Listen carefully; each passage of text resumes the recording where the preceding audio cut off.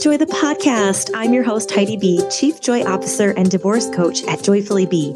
Each week, I'll bring you a guest or a thought that will help you shift your junk to joy, heartbreak to healing, and free the funk so you can move forward faster. We don't just survive, we thrive by using joy as our GPS to create a life you're obsessed with. I invite you now to grab your cup of joy juice for another epic episode. Like my Mama B always says, put a smile on your face and joy in your heart. And with that, let's start. Hey, everybody. Welcome back to Cup of Joy, the podcast. Today, we are talking about an amazing topic that I hope will help so many of you. But I have an incredible guest. You've heard her before. She's been on the show. But it is Dr. Shawn Horn. She is a licensed clinical psychologist, a TEDx speaker, author of the Christian Journal for Women with Anxiety, host of Inspired Living podcast, and YouTuber. With 3 decades of experience in the mental health field, she is now bringing the wisdom of therapy room to you with her online Inspired Living School, where she helps students to heal from toxic shame and acquire skills for emotional freedom and wholehearted living. Welcome back to the podcast, Dr. Shawn. Thank you. Woohoo. If you guys are regular listeners, you know that Dr. Shawn is one of my go-to gals. We have jammed on courage, confidence, grief, shame. She is a master of shame. And that's just to name a few. And so when I was thinking about this topic that has been on my heart, quite honestly, for quite some time, I mean, probably a couple of years. And it's something that, saying this out loud to you, I feel like maybe I've carried some shame around it, right? Always goes back to shame, your favorite topic. Yeah. But I wanted you back on the show today because I feel like there is this element of blame that I've never talked to anyone about, any experts about. And your name immediately popped up like, I want to get Dr. Shawn's professional knowledge, heart and soul on this as it relates to relationships and specifically in divorce. So I think where all of this started for me was really feeling like when I got divorced, what some people probably still don't know. I've tried to come more forward with this over the past couple of years as I've done my own healing. But if you've never heard my story in depth, I actually had a pretty amicable divorce. We both decided one day that we would probably be better off without one another. And when this happened, I thought, wow, well, this is going to lighten up life and we'll both go on and we'll go on to be the best versions of ourselves and we'll both do what we need to do for ourselves. And so here we go. And little did I know that when I woke up for the first day all by myself in this apartment, all by myself without him, that grief would hit so hard. And what happened was everyone that loved me so much rallied around me. They went, okay, you got this. We'll get over this. You don't need him anymore. Screw him, blah, blah, blah. We're going up in this life.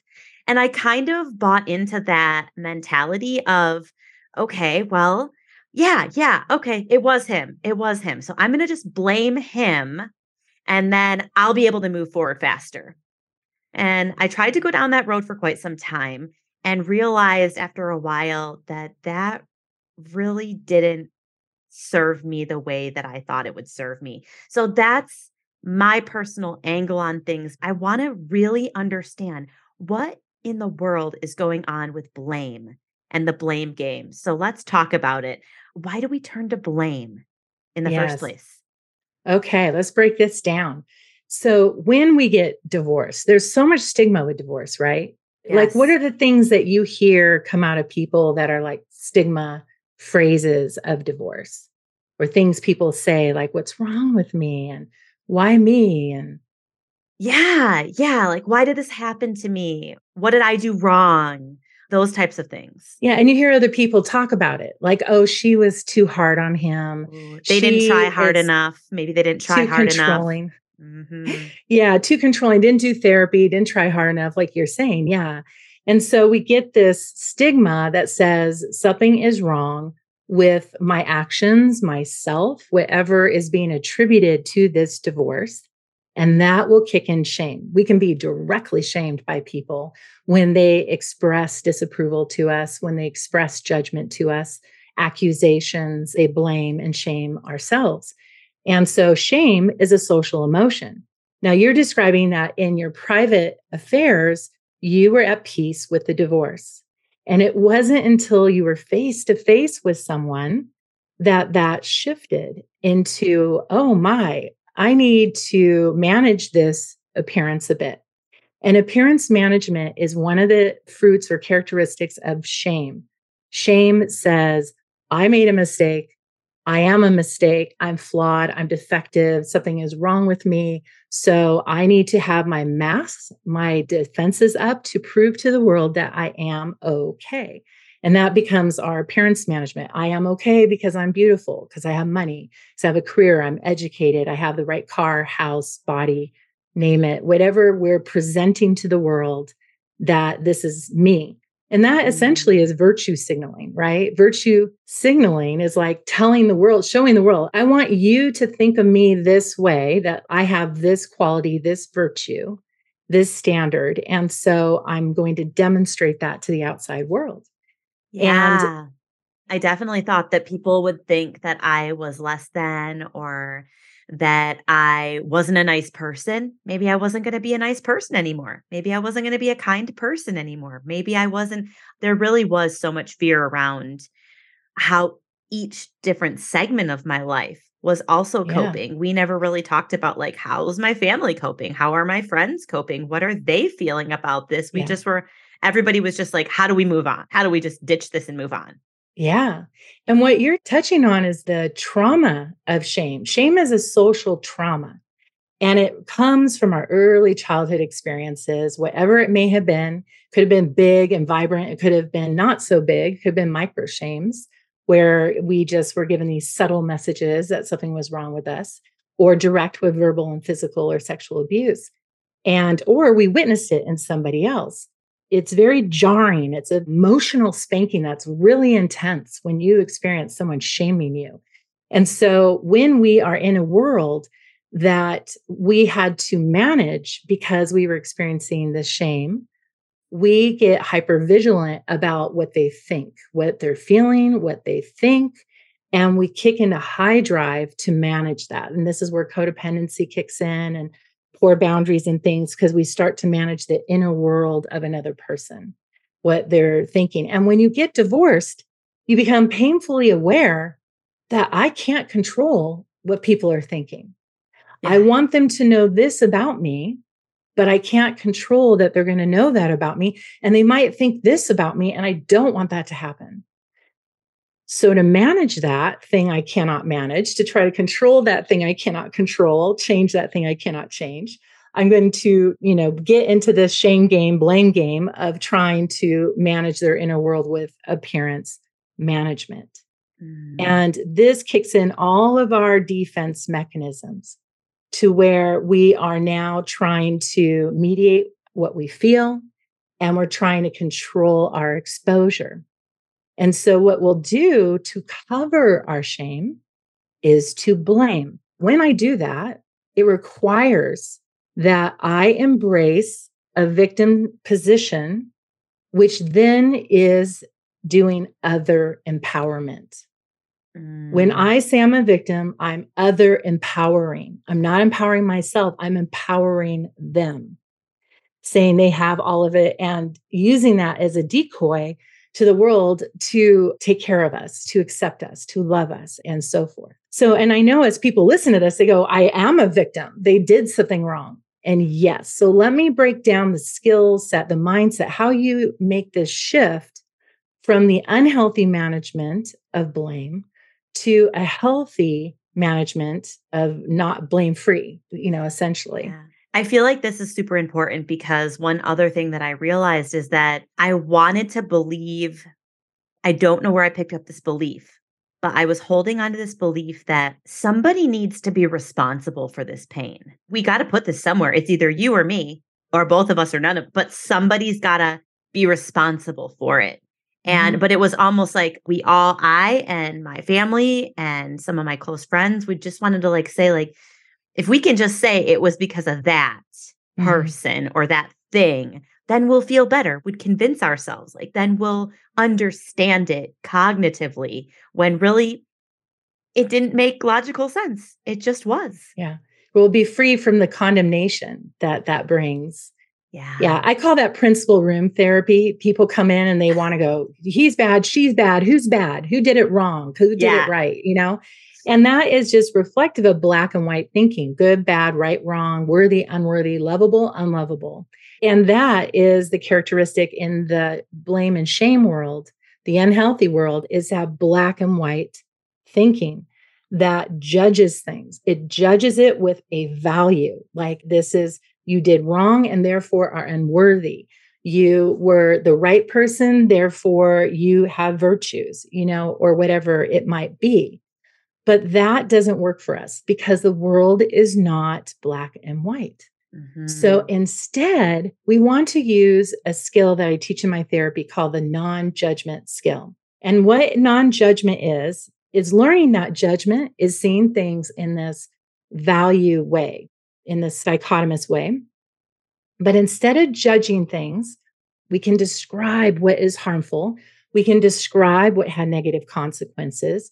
We can describe what was abusive, what was a crime, what was a problem. We can describe it Oh. and not judge it, right? So it's kind of like when you're kids and you're parenting a kid, you say, this behavior is unacceptable, but we're not attacking their identity. We're not saying you are unacceptable. If we do, then that becomes toxic shame, right?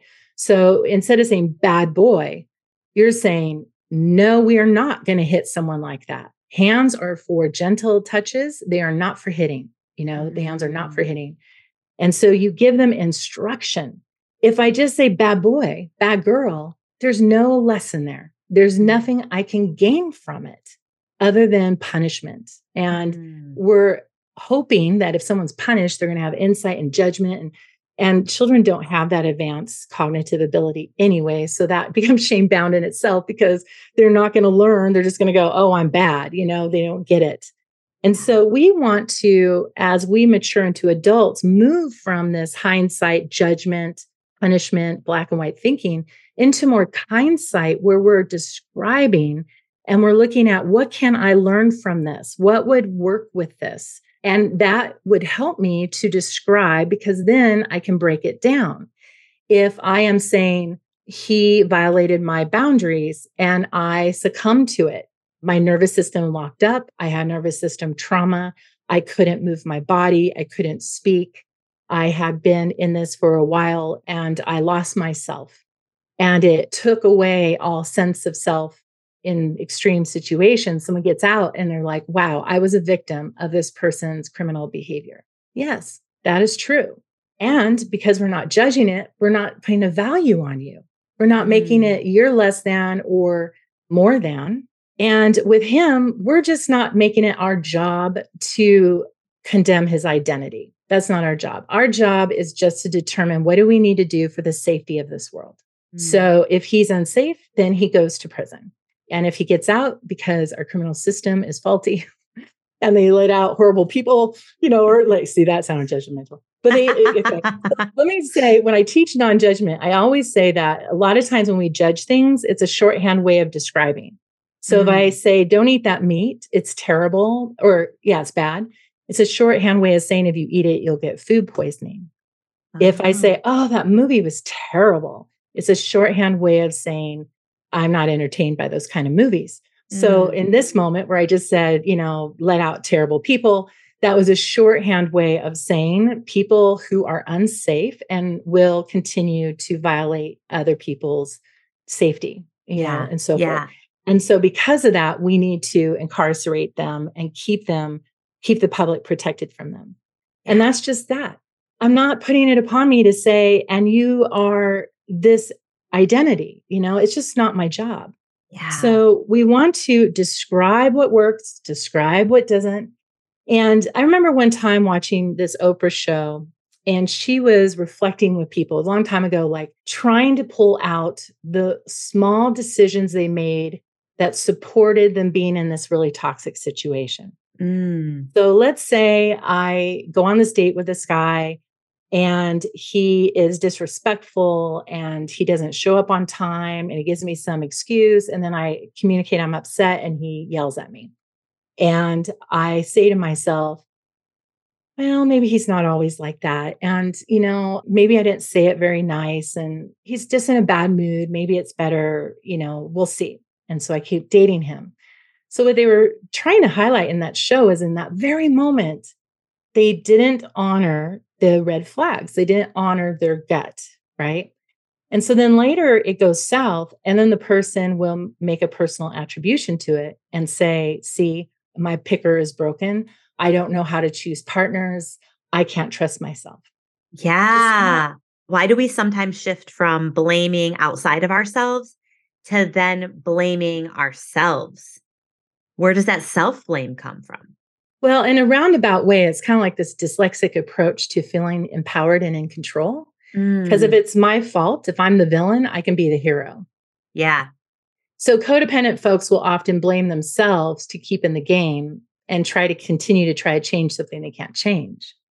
So Mm. this is where we got to call a spade and know that it's bigger than you. You can't manage another person's inner world. Don't do their recovery.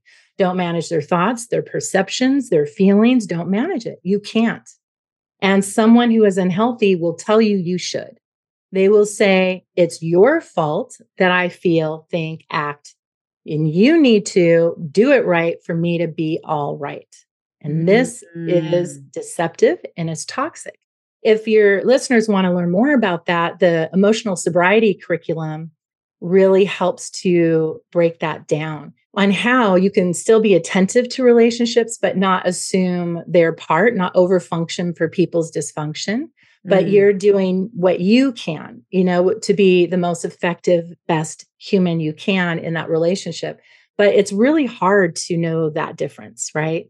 And that's Yeah. that serenity prayer. Help me control what I can, change what I can. Give me the courage to change the things I can, to accept the things I cannot change, and the wisdom to know the difference. Ooh, And so yeah. we need that wisdom because we don't know the difference when we have been programmed throughout our whole life that we are responsible for external factors. And right Mhm. now in society, they're promoting it big time. They're saying the world needs to do it right for everybody else to be all right, but it's not Mm. quite working. Yes, we want to promote certain behaviors, kindness, courtesy, respect, and so forth. But it's never been done in the history of humans to have mastered that as a collective. So we're just going to have situations where things are not all right. And we have to learn the skills and the mindset to be all right in the midst of things that aren't all right, to be Mm. grounded in the midst of our storms. And that takes a lot of skills, mindset, knowing how to work with your body, with, understanding your nervous system and being able to tend to it. So if we go back to Oprah, like when she was trying to say, you didn't listen to that red flag, if we have black and white thinking, a shame bound thinking, we're going to condemn ourselves. Oh, see, I didn't listen to myself. See, I can't trust myself. And Yeah. so that's kind of missing the mark. What we want to do with hindsight is let it be a teacher to grab hold of that insight, that new knowledge, and let it inform your future in an empowered, productive way. So that would look like, oh, yeah, I did ignore how I felt about him yelling at me. I did make excuses for that behavior. I did justify it, minimize it, and I had magical thinking that maybe it's going to be different, even though it kept repeating itself, right? Mm. So now moving forward, I will honor those feelings, even if I don't understand them. If I'm on a date and I'm like, I don't like the way this person's talking to me, I'm just going to honor that. Not the one for me. Oh, but I really like him. But I really want him to be not the one for you. Yes, but he says we're going to have this and this and this. Those are word dreams, not Mm. actual experiences that you've had with them. How many women have stayed? I want to hear from the group out there. How many of you have stayed with men for years and years and years based on the I'm gonna?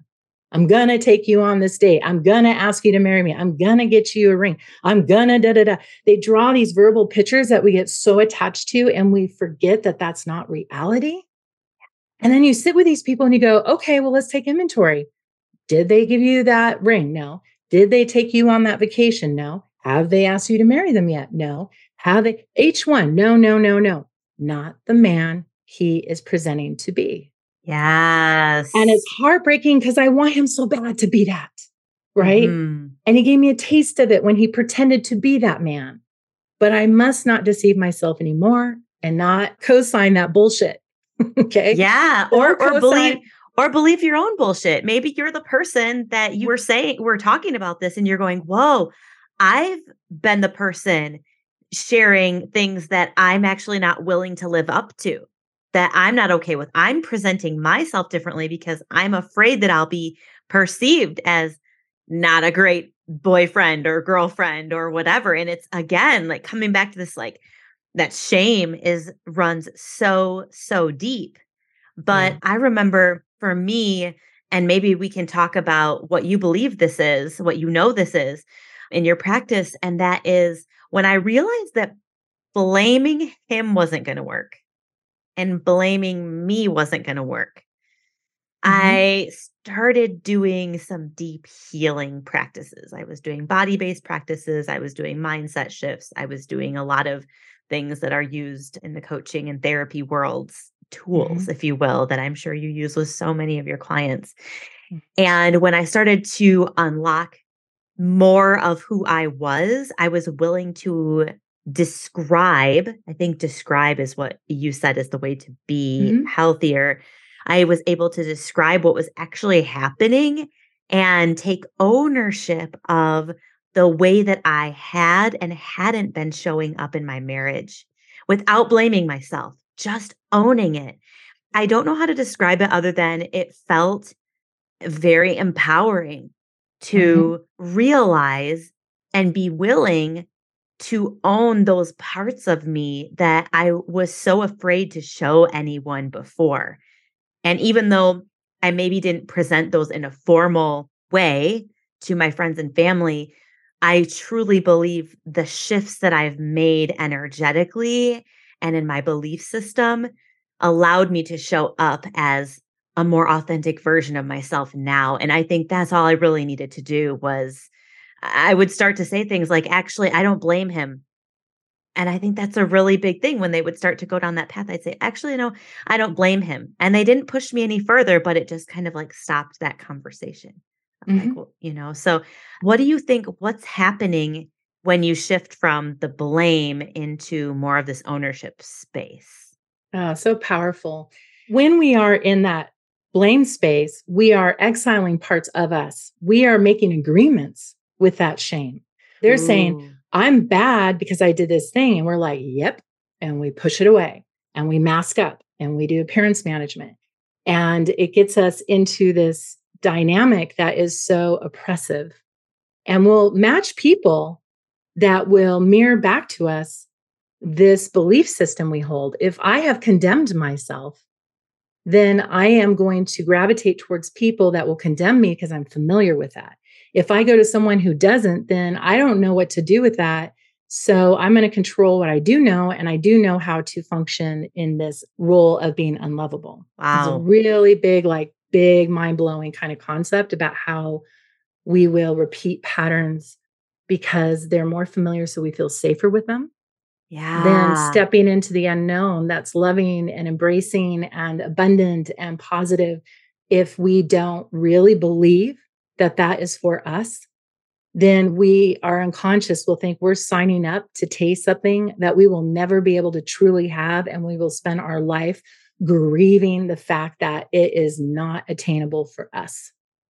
Wow. And that is so deeply terrifying that people will go, yeah, no, I'm just going to stay in this with jerks who tell me I'm unlovable. And I can say they're the bad guy, I'm the victim, and people will be kind to me.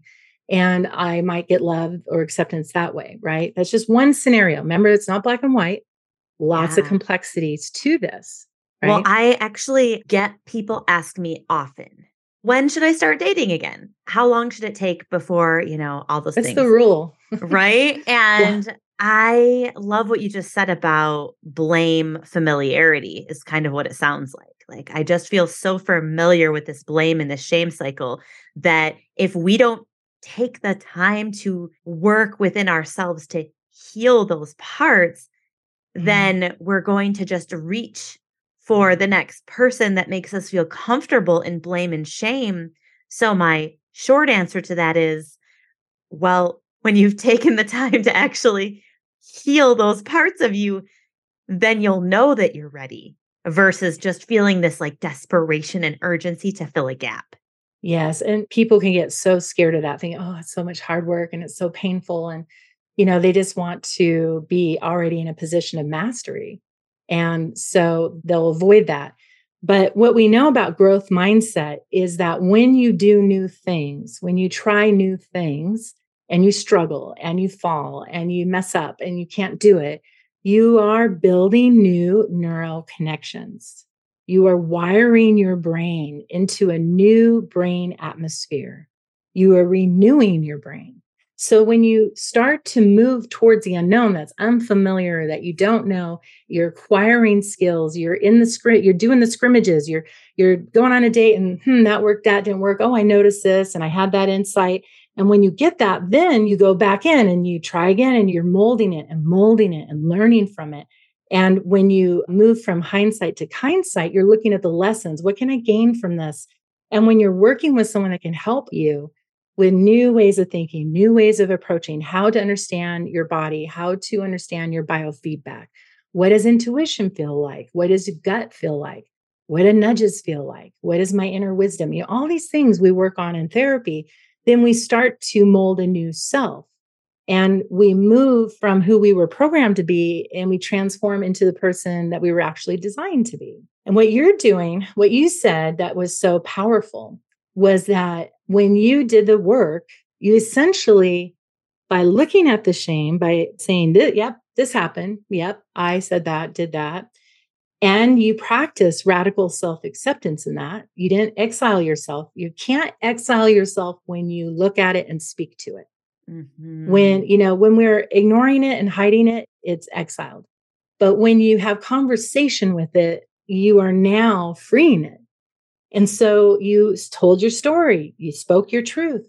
And all of a sudden, it's like, what just happened? Well, the cloak of shame dropped off.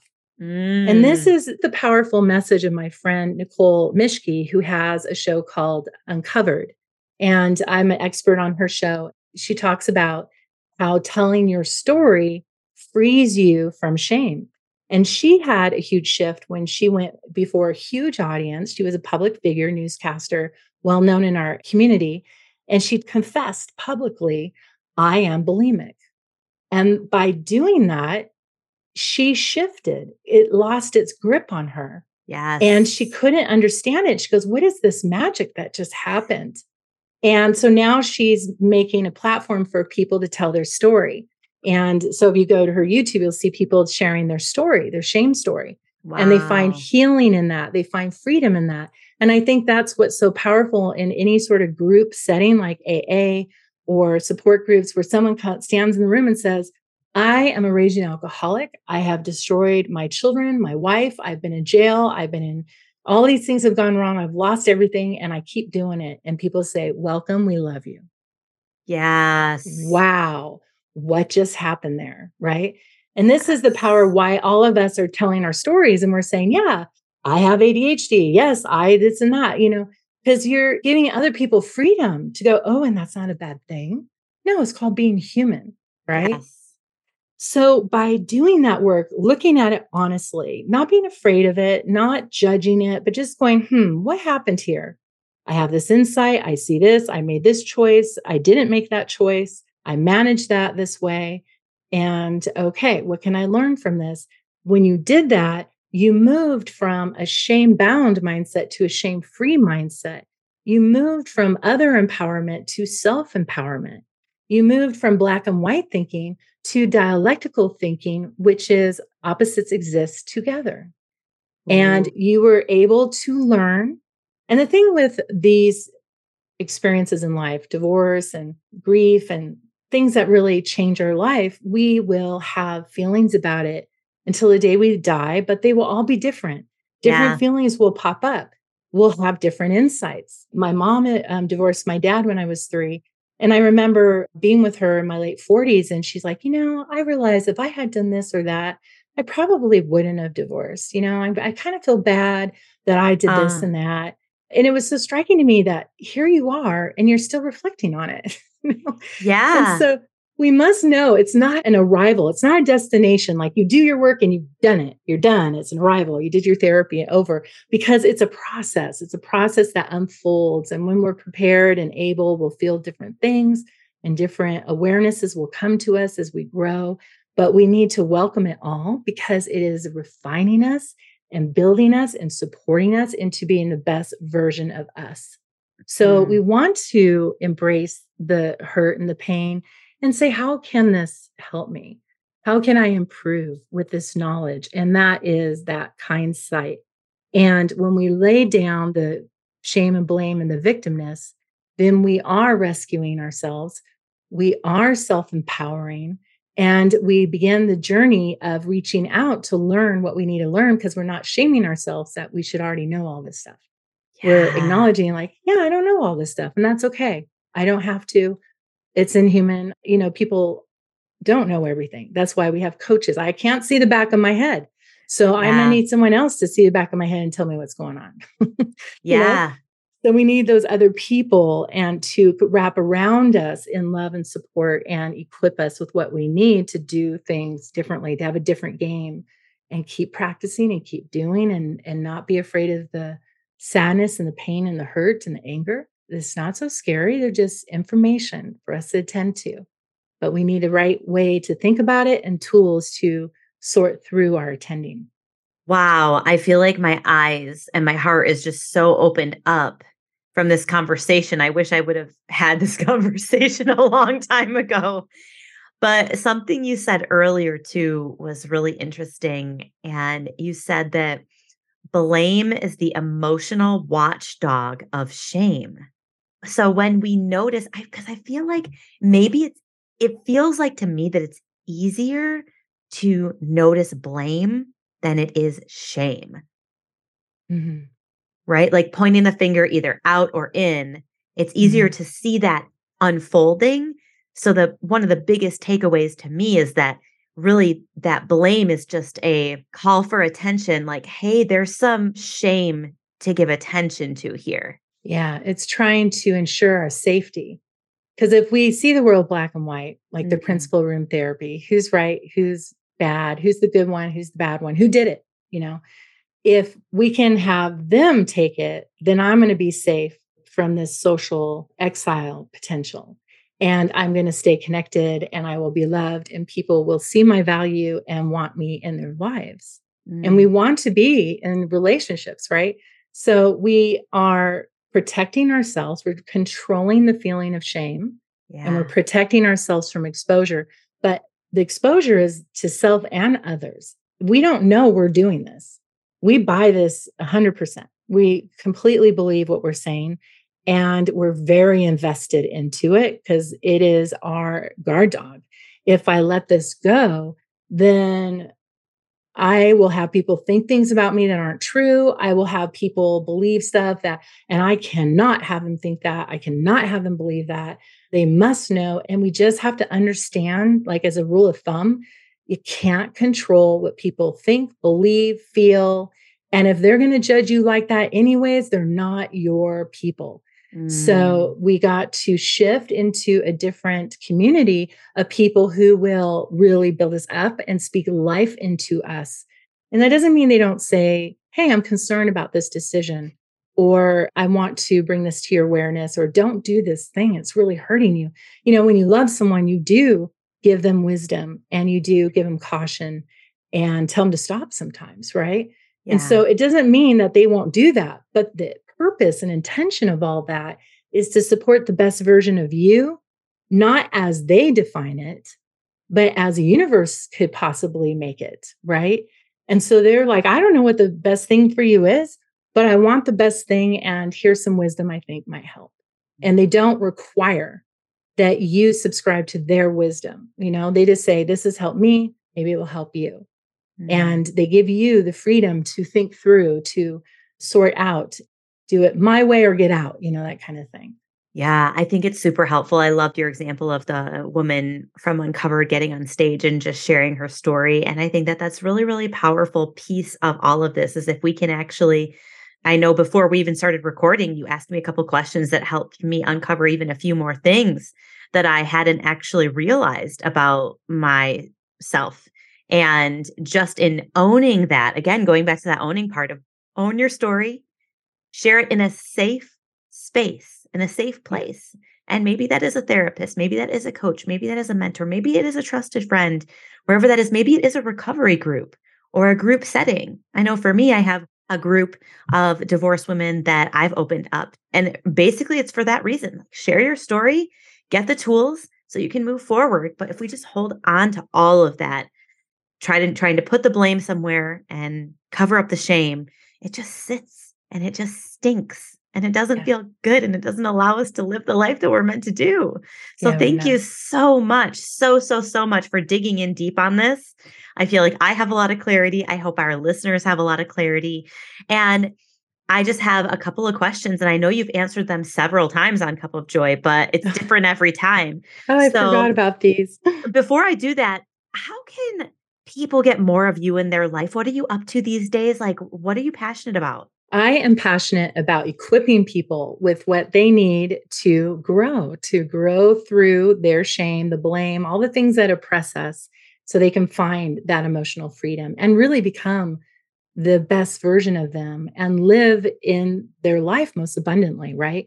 So I am doing that on several platforms. I do that on YouTube. I do that on Instagram. I do that on my podcast. And I do it in my Inspired Living School. So if people want to take courses and they want to work with me, I direct them to go to my website, the drshawnhorn.com, sign up. And as they roll out, you will get these courses and we'll be able to learn together. We can't do it different if we're not equipped. And a lot of times shame says, well, you should know. Everybody else knows. Why don't you know? And we compare our insides to other people's outsides. And we Mhm. think they all have it together, but often they don't. We don't know what's happening behind closed doors. And how are we going to know how to do something if no one ever taught us, role modeled it, or we didn't practice it enough till we mastered? So we need a lot of learning about our brain, our nervous system, how our bodies work, how all these components play together: nutrition, lifestyle, genetics, chemistry, all sorts of things, so we can put that understanding in its right place rather than shame, blaming, and stigmatizing what we Yeah. don't understand.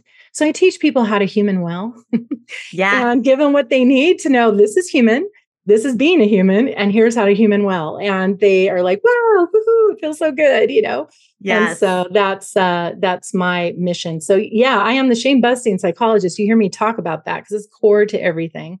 But I also am revealing that so that we can unleash ourselves to it, so we can move into the most abundance we can have. I love that you have so many platforms and you're just such a beautiful human being. I love you so much. Oh, And thank I'm you. curious, what is one thing that you love about you? I am a risk taker. I'm adventurous. I Yes. used to not love that about me because I have ADHD and people call it being impulsive. And I will do things and then think about them. But I think being a big picture person and being a creative person and someone who has a lot of energy. I'm a 7 on the Enneagram, if anyone knows what that is. So Me I, too. you Me know, too. Maybe that's why we love each other. yeah, I have a condition of overactive enthusiasm. So, Same, same. and, I always and thought there was something wrong with me until I learned, oh, it's like that's actually a named thing out there is you're a yeah, 7. yeah. This is not a diagnosis. This is the life of the party. You want a 7 around, right? And so, I like that my life, that courage I've had, that risk taking I have, has allowed me to experience so many things that Yeah. it wouldn't if I stood in fear and I wasn't willing to shift the shame Mm, and unleash it so that I can unleash me. Yes. Unleash that shame, unleash who you are, girlfriend. Yes, I love that about you. I love it. I love it. Thank you. And the last question for closing is, what does joy feel like in your body today?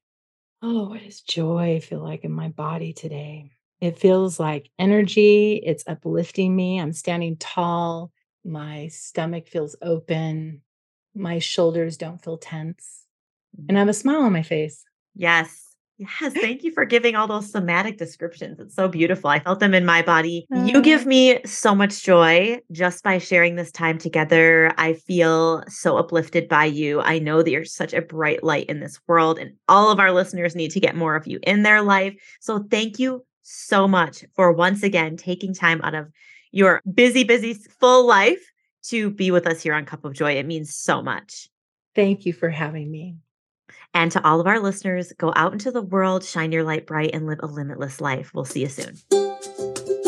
Thanks so much for tuning in. If you loved the chat today, take a quick screenshot of this episode and send it to a friend. Connecting with you brings sunshine to my soul. So let's continue our conversation on Instagram at JoyfullyBe and check out my soulful services at joyfullydivorced.com. Remember, joy is contagious. So go out there, shine your light bright, and live a limitless life.